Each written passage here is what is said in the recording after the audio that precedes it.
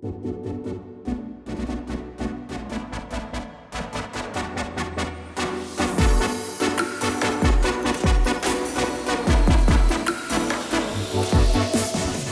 back to another episode of The Shadows of Jesus. Got some bad news. The bad news is I'm riding solo today. I will find a co-host for next week, but you got me solo. I'm sorry. But we've got some good stuff to talk about. Today we're covering a lot. We're covering Galatians, Ephesians, and Philippians. And you might be wondering, what are we doing? But remember, the purpose of this podcast, it's one, to show how Jesus is throughout all of Scripture, from the Old Testament to the New, from Genesis to Revelation. But it's also going along with our reading through the Bible in a year plan. And so when you read through the Bible in a year, you're aiming more for quantity than quality. So you're not as able to go as in depth as you might like, but you're getting a ton of information, and you're covering more ground.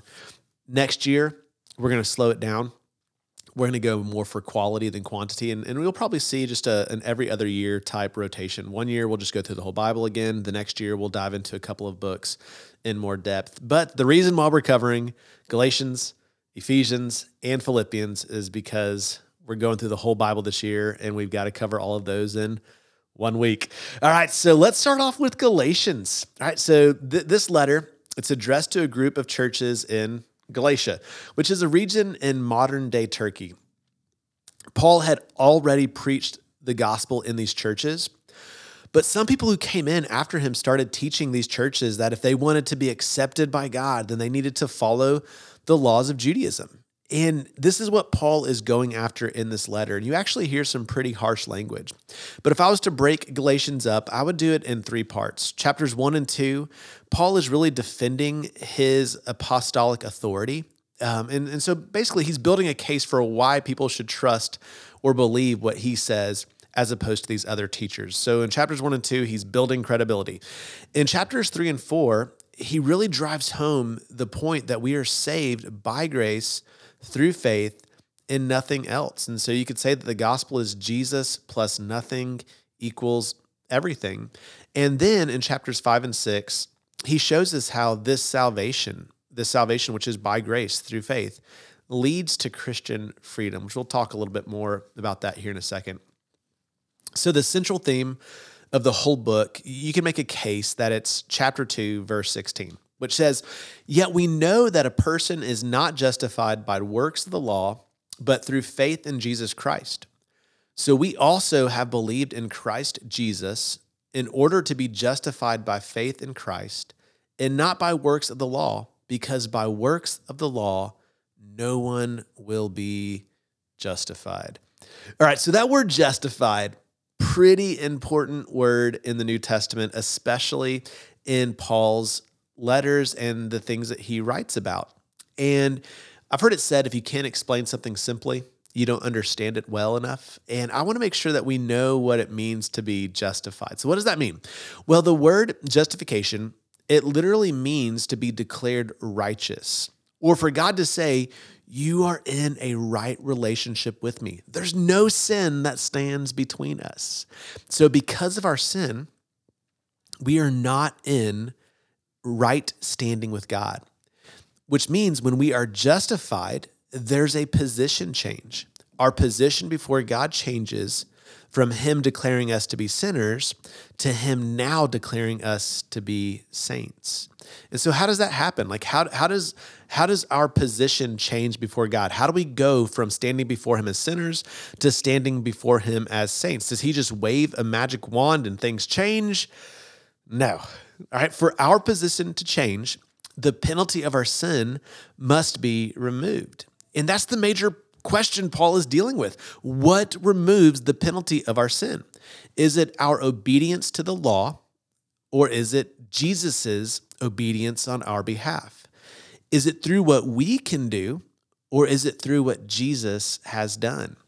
And his answer in Galatians is that we are justified through faith in Jesus's life, death, and resurrection.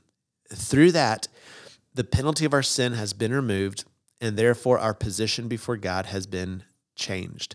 So if you want to just a simple answer to the question, what does justification mean? What does it mean to be justified?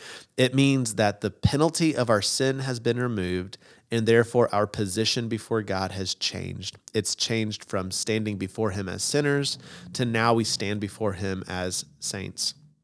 So if someone says, how do you know you're right with God? Right? How often do you hear that? Like, I got to get right with God. I guess I don't hear that very often. Anyways, if that was a common thing, the answer is found in Galatians 2:20. If someone says, how do you know you're right with God? Paul would say, because I have been crucified with Christ. It is no longer I who live, but Christ who lives in me. In the life I now live in the flesh, I live by faith in the Son of God who loved me and gave himself for me.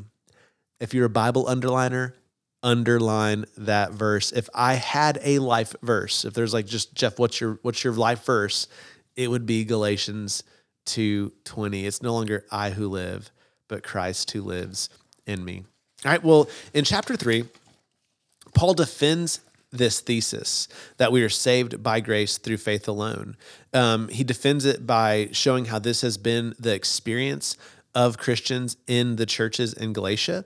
But he also shows us that this is the experience throughout the whole Old Testament. We see this in Leviticus. We see this in Deuteronomy. Specifically, he shows this is how Father Abraham was saved. I mean, think about it. Father Abraham had many sons. Many sons had Father Abraham, and I'm one of them, and so are you. So let's just praise the Lord. Right arm. If I had this on camera, you would see me dancing. But like Father Abraham, I mean, he was saved not by keeping the law because the law wasn't written for another 430 years. He was saved through faith. And so have all other believers in the Old Testament been saved by faith. So if someone asks the question like, well, if we're saved through Jesus, through who he is and what he has done, through his life, death, and resurrection, we know Jesus. Well, how are people in the Old Testament saved? Were they saved by keeping the law and then things changed? Was there like a plan A, a plan B? It's like, no. There's always been one plan, and the plan has always been Jesus. People in the Old Testament were saved through faith in a Savior to come. They did not know that his name would be Jesus, but we are saved through the Savior who came, and we get the benefit of knowing his name is Jesus. But Old Testament and New Testament, both alike, salvation comes through faith and faith alone. Well, at the end of chapter 3 and into chapter 4, Paul begins to deal with the question, like, well, why the Old Testament law? I mean, if the law couldn't save us, then why did God ever give it to us in the first place? I mean, it seems like that was just an unnecessary step. I mean, if it wasn't good, why was it there in the first place? And so we got to deal with that question. And so what he says is like, well, on one hand, God gave us the law to expose us. That when we look at the law and see how we add up to it, it reveals our sinfulness. And it shows us that we are in desperate need for a Savior. But on the other hand, it's like a guardian providing healthy boundaries to protect us from doing sinful things that have harsh consequences. And so when you break God's law, there are consequences. And so when you know God's law, even if it can't save you, obeying it does prevent you from going through hard times that result as the consequences from sinful actions. All right? But what we have to understand, and Paul wants to drive this home, the Old Testament law was never meant to be permanent. Now that Jesus has come, he would say that the Old Testament law is actually no longer needed.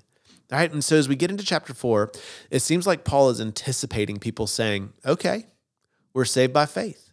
I'm okay with that. I'm on board with that. But like after we're saved. So once we give our life to Christ, like we're saved by grace through faith. But after we give our life to Christ, shouldn't we then go back to the law? I mean, doesn't the law show us like a way to live that leads to human flourishing? And so why don't we just say we're saved by faith, but then go back and try to keep the commandments and keep the festivals and do all the stuff that the Old Testament law does? I mean, like, shouldn't we go back to it if that's how God wanted us to live in the past? Doesn't that mean that's how God wants us to live in the now? And to this, Paul would say, no. Like, look, we've been set free from its requirements. There's nothing we can do to make God love us more. There's nothing we have done or could do that will make God love us less. The gospel says that we are fully forgiven and forever loved because of Jesus, and nothing can ever change that. And so as you hear that, you might think, well, then does this mean I can do whatever I want with whoever I want, whenever I want? I mean, if nothing I can do will make God love me less, then why don't I just go live in sin? Why don't I go just do all the things that other people are doing? And Paul would look at this mindset and say, no. Walk by the Spirit and you will not gratify the desires of the flesh. In other words, when you give your life to Jesus, God gives you the Holy Spirit. And if you have the Holy Spirit in you, then the Holy Spirit is going to live through you, which means your life is going to change. We're going to start living differently, not because we have to, but because we want to. And as the letter wraps up in chapter 6, it becomes clear that God does care about the way we live our lives, not as a way to earn his love, but as a response to his love. And as we live in the Spirit, we're going to fall. We're going to mess up.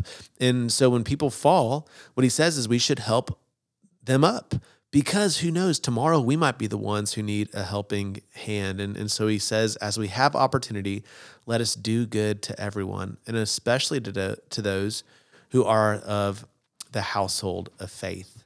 All right, Galatians is an awesome book, and there's so much in there. So make sure you read it and maybe come back to it. Like I said, when we go for more quantity or more quality over quantity, Galatians would be a great book to dive deeper into. All right, well, let's get into Ephesians.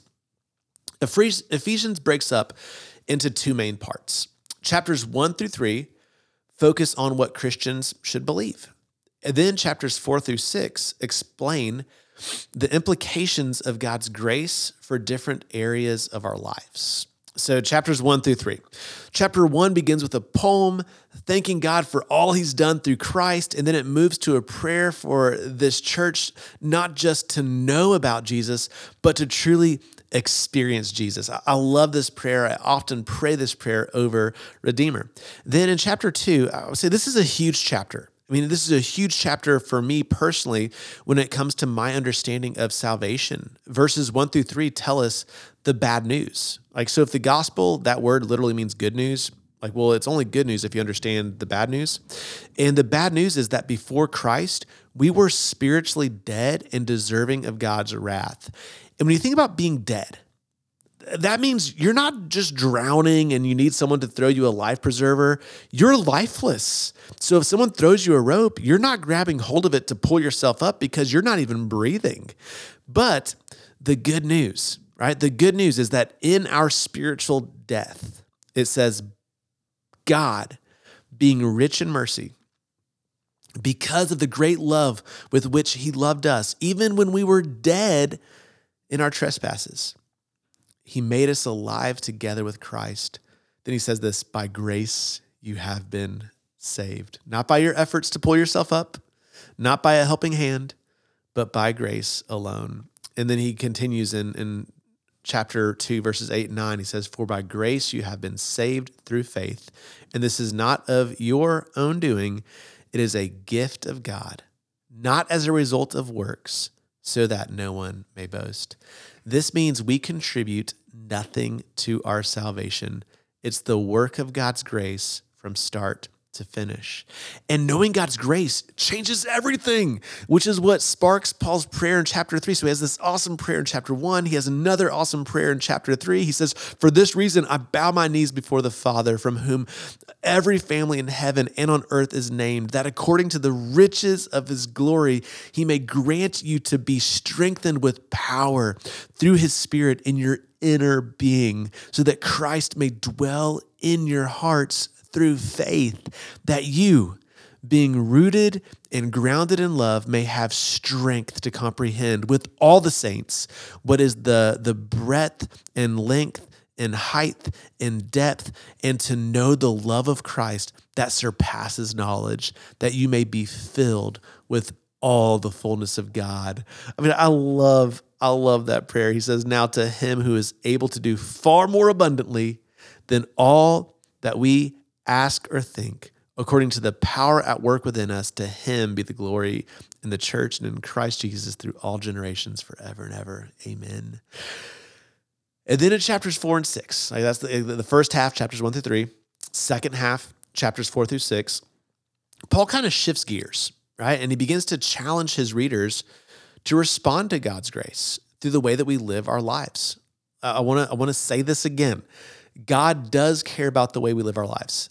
He doesn't want us to change the way we live in an effort to earn salvation or to earn his love. But because his love is freely given, the hope is that his love flowing into us will change what flows out of us. And so our lives should change, not as a mean to God's acceptance, but as a response to God's acceptance. All right. And so he says, I urge you to walk in a manner worthy of the calling to which you have been called. And so his first challenge, it's for the church. Jesus wants the church to be united, not divided. But unity doesn't mean uniformity. So just like in 1 Corinthians 12, we see that everyone in the church is given unique gifts to help build each other up.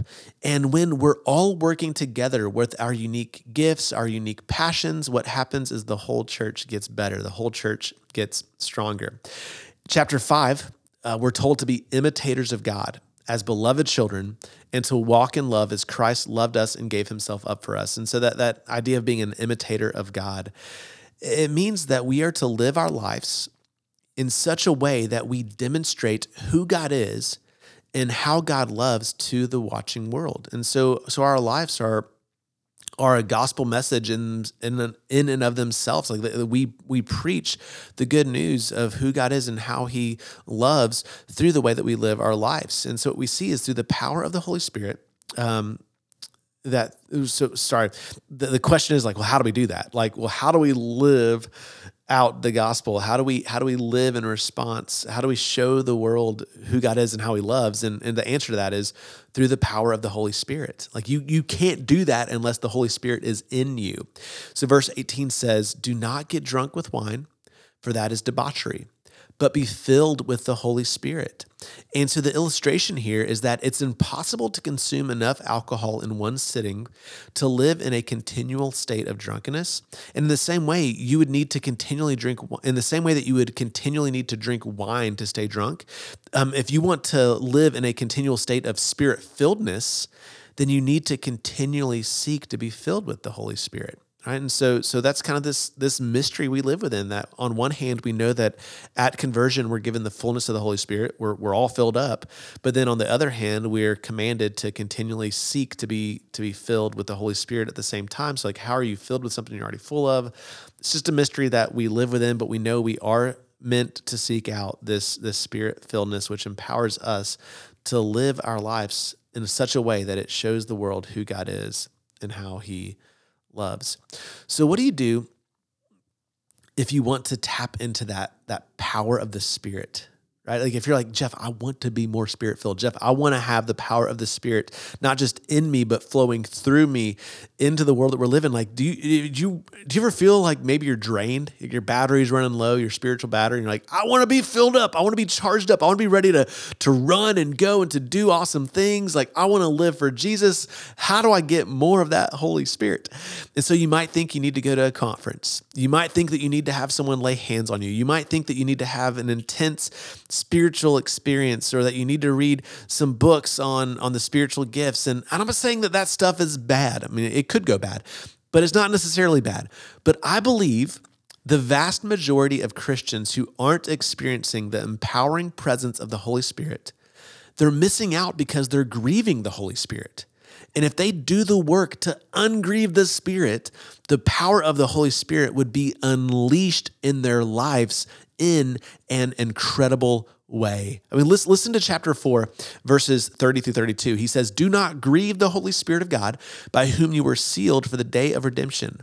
Let all bitterness and wrath and anger and clamor and slander be put away from you, along with all malice. Be kind to one another, tender-hearted, forgiving one another as God in Christ forgave you. So I want you to think about this. You were given the fullness of the Holy Spirit upon conversion, but are you like putting are you governing him? Like if you have a go-kart and maybe it has all this power that you could unleash it in, but your parents put a governor on it. I'm talking about as a kid, not as an adult. And you're like, man, if you could take that governor off, but they put a governor on it to keep it from going fast. It limits the speed. Like maybe the Holy Spirit in you has a governor on him where he's not able to be unleashed as he desires to be unleashed because you're doing something to restrain him, to grieve him. So when you think about this, in verses 30 through 32 of chapter 4, when you hold on to bitterness, when you live in anger, when you talk bad about people, when you refuse to forgive someone who's wronged you, you're grieving the Holy Spirit, which means you're keeping him from living through you as he longs to live. So when I say do the work of walking in repentance, it's searching your heart. If you want to tap into more of the Holy Spirit, do the work of searching your heart, confessing your sin, and treating others like Christ has treated you. But as we get into chapter 6, we're told to put on the whole armor of God. Why? Because as we seek to imitate God or to show the world who God is and how he loves, Satan is going to do everything in his power to stop us. And so this is really important for us to understand. There's one reality, God's reality, excuse me, but there are two realms. There's the physical realm we're in, which we can see, touch, taste, smell, and hear, but there's also a spiritual realm, which is just as real, and we need to be aware of it, which means we need to operate in the power of the Holy Spirit to live in this world as Jesus wants us to live, because Satan's going to do everything he can to stop us from it. All right? Well, then we get into Philippians. All right, so we've covered a lot here. But Paul begins this letter with thanksgiving and prayer, saying, I'm sure of this, that he who began a good work in you will bring it to completion at the day of Jesus Christ. And you can tell from the very get-go that this is a church he loves. Ephesians, Philippians, Colossians, and Philemon, all of these are written from prison. And so you'd think that when Paul writes from prison, he'd be super bummed. But when he writes to the church in Philippi, he says, I want you to know, brothers, that what has happened to me has really served to advance the gospel, so that it has become known throughout the whole imperial guard and to all the rest that my imprisonment is for Christ. Like, I think this is crazy. He's sitting there in prison and he's like, hey, what's going on here? I mean, this dark dungeon I'm in, because I want you to know that it's actually serving a purpose in God's hands to advance the gospel. And that word advance, it means to pioneer.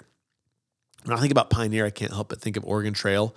You're going somewhere where no one has gone before. And so the gospel is pioneering to new places because of his imprisonment. At this point, no one has been able to share the gospel with the imperial guards. But Paul, because he's a prisoner, is literally chained to these dudes throughout the day in shifts. And so as they're chained to him, they can't go anywhere. They're stuck with him. And so guess what he's doing? He's sharing the gospel. And as this is happening, the guards are getting converted and they're going and sharing their faith. And so all of a sudden, the gospel is penetrating parts of the Roman Empire that it's never been able to get into. And so is this prison pleasant? No. I'm not saying that Paul's like, I love it here. But in verse 21, he says, for to me to live is Christ and to die is gain. Which means if he gets out of prison, he's going to go tell people about Jesus. And if he dies in prison, then he's going to go be with Jesus. Option 2 is best for him, but option 1 is best for them. And he's like, I'm good with either one. So in chapter 2, Paul calls the Philippians to be united in love and humility. And when they do this, they're going to shine like lights in the world or like stars in the sky because they're reflecting Jesus into the world they're in. Well, in chapter 3, Paul tells them to look out for false teachers, specifically those who tell the Philippians to revert back to Judaism, kind of the same thing that's happening in Galatia is happening here. He basically says, look, people are going to try to tell you that your worth is in your ability to obey the law. But if anyone has reason to boast or to find worth in what they bring to the table, it's me. I mean, think about it. Besides Jesus, Paul is basically the best Jew you could ever meet. He doesn't say that, but he has crazy credentials. And with one of the most impressive resumes you could imagine, he says all that stuff, all my education, all my learning, all my training, all my accolades, it's worthless compared to knowing Jesus. You see, your worth isn't found in what people see or what others say. It's found in what God sees and what God says. And if your faith is in Christ, he sees you like Jesus. And that's better than anything you could ever achieve on your own. Then chapter 4 wraps up with some verses. I think I probably need to read these verses every day. Right? But listen to this. He says, rejoice in the Lord always. Again, I will say rejoice. Let your reasonableness be known to everyone. The Lord is at hand.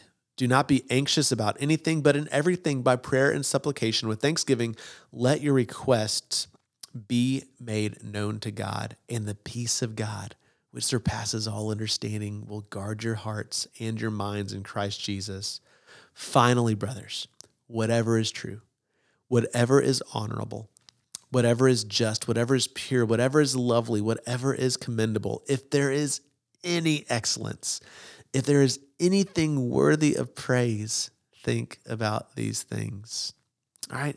But the big thing for me, as I've been reading through these 3 letters this week, is how the gospel has saved us, how the gospel is saving us, and how the gospel will save us.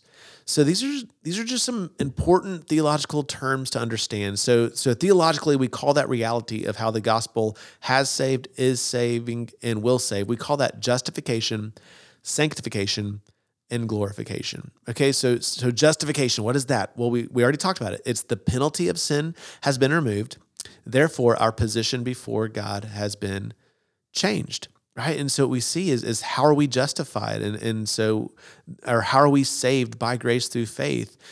We see that expressed in Galatians, Ephesians, and Philippians. So all of these show that we are justified or we are saved, not through what we can do, not through our obedience, but through Jesus's obedience on our behalf. And so when our faith is in his work, not ours, we become justified. The penalty of our sin is removed. Our position before God changes. That leads to how the gospel is saving us, which is known as sanctification. In sanctification, the power of sin has been removed from your life. So it no longer controls you. You are no longer in prison to it. You are no longer enslaved to it. You don't have to listen to it because it's not your master, right? And so as we look at sanctification, what we see specifically in Galatians is this leads to the fruit of the Spirit coming out of us. It's not fruits, plural, it's fruit singular because as we live in the Spirit, these things grow together.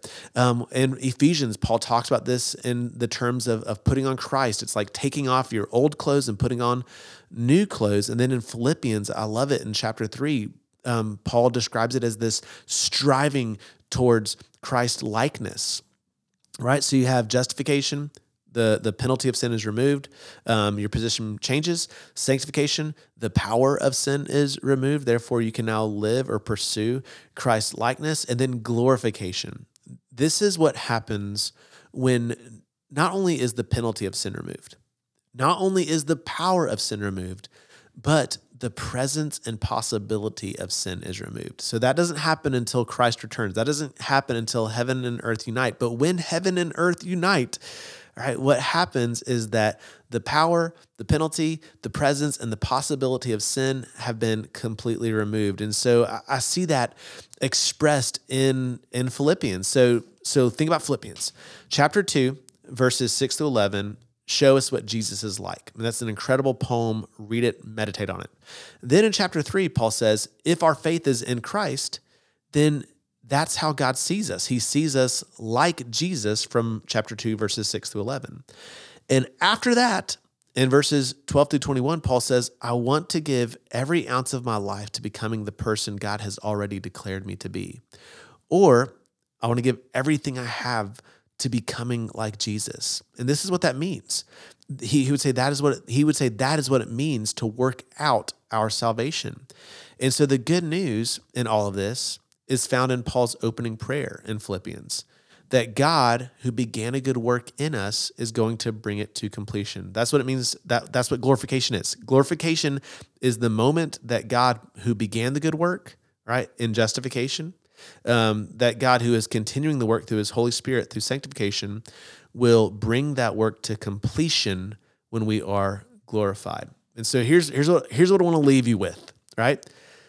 That means that right now, for those who are in Christ, God looks at us and he sees us as if we've lived our lives like Jesus would have lived them if he were in our shoes. But I get it. Like when we look in the mirror, that's not what we see, right? When I look in the mirror, I'm like, I don't sit there and think that's what Jesus would look like. I see someone who still struggles. I see someone who's a work in progress, right? So the way that God sees me is different than the way I see myself. I admit that. The way that God sees me is different than my friends, my family, my coworkers, my neighbors. It's different. Like they see me differently than God sees me. They don't see me perfect. But one day, when God's work in me is complete, I will see myself as God has seen me all along. And that is true of you as well. The way that God sees you internally, the way that God sees you for all eternally, will one day be the way that you see yourself when you are glorified. All right, so these letters really drive home some beautiful truths that we could systematically call justification, sanctification, and glorification. But these are beautiful gospel truths of how the gospel not only has saved us, past tense, not only is the gospel saving us, present tense, but how the gospel also will save us, future tense. All right, beautiful, beautiful truths to live into. All right, so next week we're going to cover a couple of more of Paul's letters. We're flying through this stuff, but keep reading, keep digging in. We are on the home stretch. We are almost through the whole Bible, and if you're reading along, you're doing a great job. All right, so see you next week.